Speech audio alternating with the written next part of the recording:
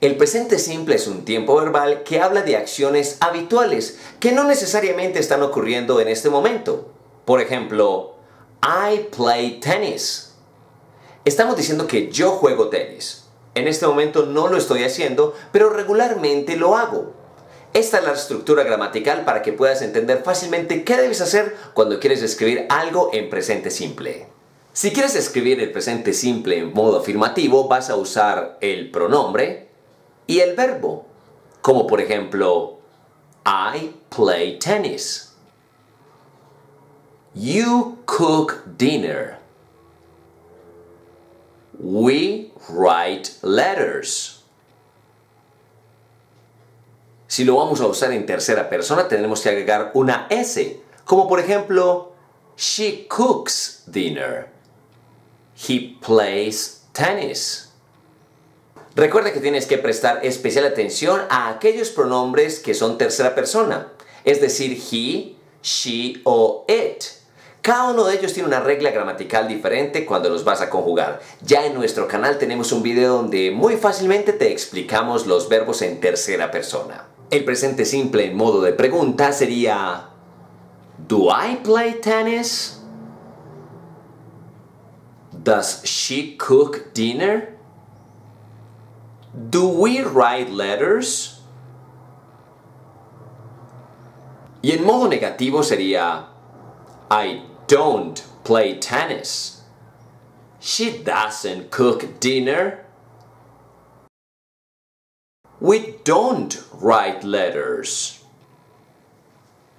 Recuerda, siempre vas a tener un pronombre y un verbo.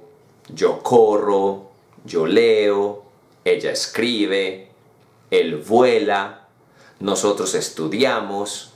Todos esos son ejemplos de presente simple. Recuerda que en la tercera persona hay ciertas reglas muy sencillas que debes aprenderte para poder conjugar correctamente. Así de fácil es el presente simple. Su nombre lo hace muy bien. Presente totalmente simple. ¿Te quedó claro? En este video te voy a presentar oraciones en presente simple con su forma negativa e interrogativa. Comencemos. She travels to London every year. She doesn't travel to London every year. Does she travel to London every year? Ten en cuenta cómo la S de la tercera persona desaparece en la interrogativa y en la negativa, porque ya tenemos el auxiliar. They are my best friends. They are not my best friends. Are they my best friends? Ten en cuenta cómo el verbo to be pasa a la primer parte de la oración cuando es interrogativa. You study English at school. You don't study English at school. Do you study English at school? Italian people eat a lot of pasta. Italian people don't eat a lot of pasta. Do Italian people eat a lot of pasta? The evening performance starts at 8:30. The evening performance doesn't start at 8:30. Does the evening performance start at 8:30? She's a very interesting person. She's not a very interesting person. Is she a very interesting person? We are sure they want to win the championship. We are not sure they want to win the championship. Are we sure they want to win the championship? Paulo reads a book every chance he has. Paulo does not read a book every chance he has. Does Paulo read a book every chance he has? Alice goes to the church. Alice does not go to the church. Does Alice go to the church? Alejo is a bald man. Alejo is not a bald man. Is Alejo a bald man?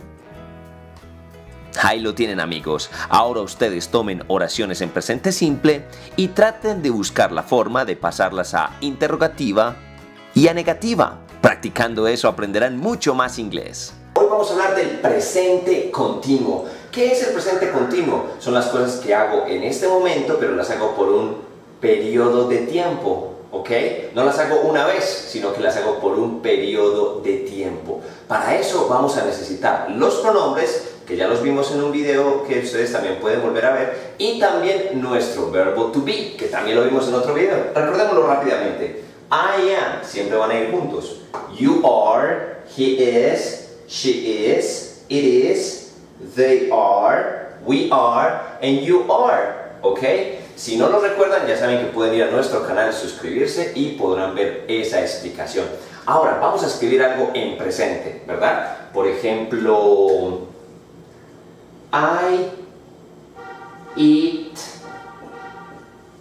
pizza. Qué deliciosa es la pizza, ¿verdad? I eat pizza. Yo como pizza. Esta oración que vemos acá está en presente simple, ¿verdad? Tiene la persona que está haciendo la acción, que en este caso soy yo, el verbo, que es comer, y desde luego lo que estoy comiendo, que en este caso es pizza. Si yo, por ejemplo, uso esta frase, diría que yo como pizza todos los días, o yo como pizza en cualquier momento.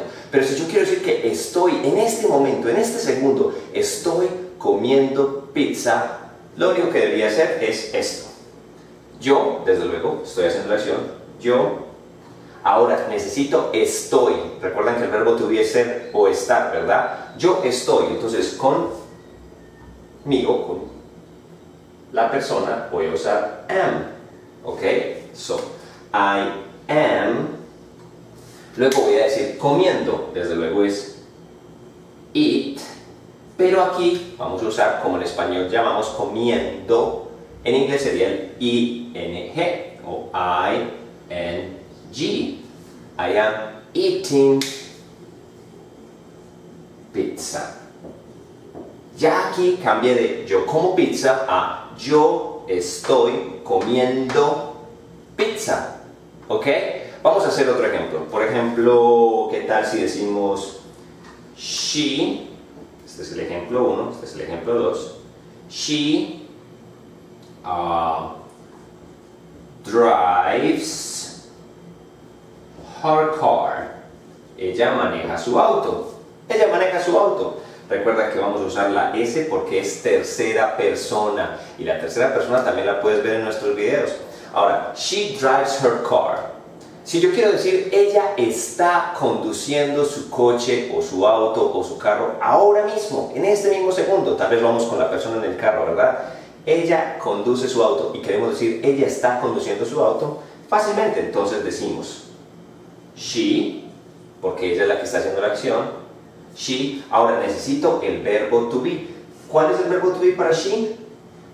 Es. De ahí la importancia que se los aprendan, ¿verdad? She es, luego usamos driving, cambiamos esa última por la ing, she's driving her car. Y ya cambiamos a la frase, ella está manejando su carro. De esa forma ustedes van a poder usar el presente continuo, siempre teniendo el verbo to be y agregándole el ing. Las preguntas en el presente continuo. Comencemos diciendo que el presente continuo es lo mismo que decir presente progresivo. Antes de comenzar con las preguntas en presente continuo, recordemos qué es eso. Presente continuo es precisamente cuando hacemos una acción en este momento, pero que nos lleva un tiempo prolongado.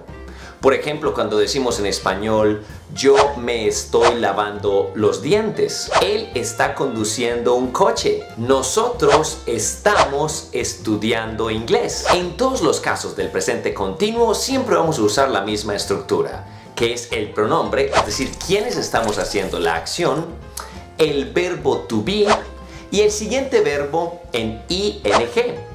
Por ejemplo, si yo digo, nosotros estamos estudiando inglés, decimos que nosotros sería el pronombre, es decir, we. Estamos sería el verbo to be, y con we siempre va a ir are, entonces we are. Y si decimos estudiando, tenemos que decir study, pero con ing, que sería ese ando, endo en español. Estudiando. Ya la complemento sería inglés. Nosotros estamos estudiando inglés. We are studying English. La diferencia entre el presente continuo y el presente simple es muy sencilla. En el presente simple, por ejemplo, yo digo I study English. No necesariamente te estoy diciendo que lo estudio ahora. Tal vez simplemente te estoy contando que lo estudio todos los días o que recientemente lo estoy haciendo, pero no te estoy contando que lo hago en este momento. Si en este momento estuviera estudiando inglés, no necesito el presente simple, sino el presente continuo, porque tendría que decir yo estoy estudiando inglés.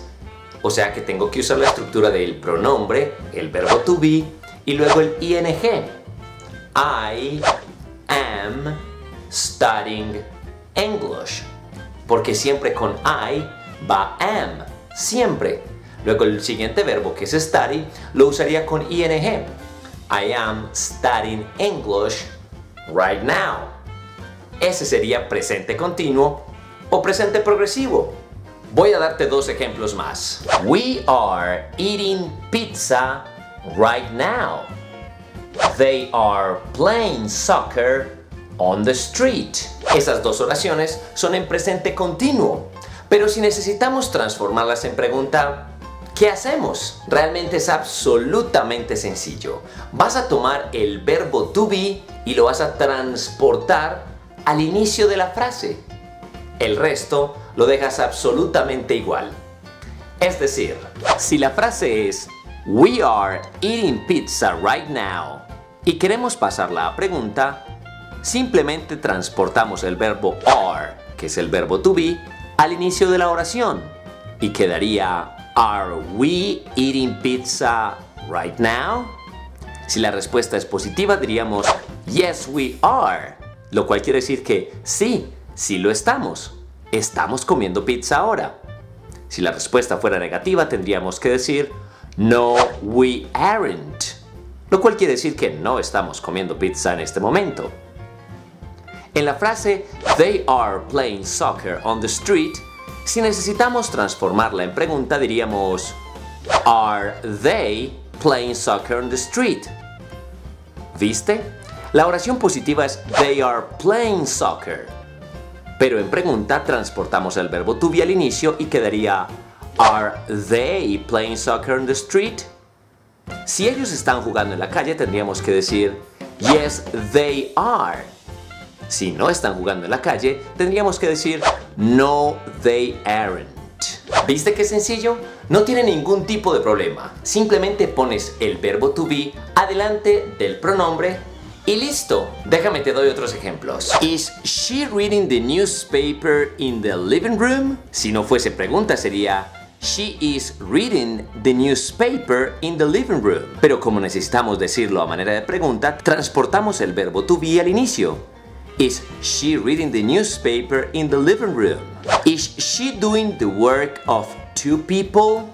Is she cleaning the room now? Is he taking a bath? Ahora, si te pongo la frase They are coming from Mexico y necesito transformar esa frase en pregunta, ¿cómo lo haría? Muy bien, ya sabes que tienes que transportar el verbo to be al inicio de la frase y quedaría Are they coming from Mexico? Si la respuesta es positiva diríamos yes they are.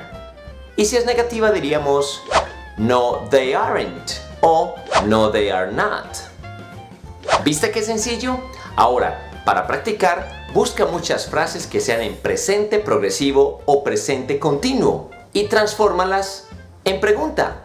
Es muy sencillo.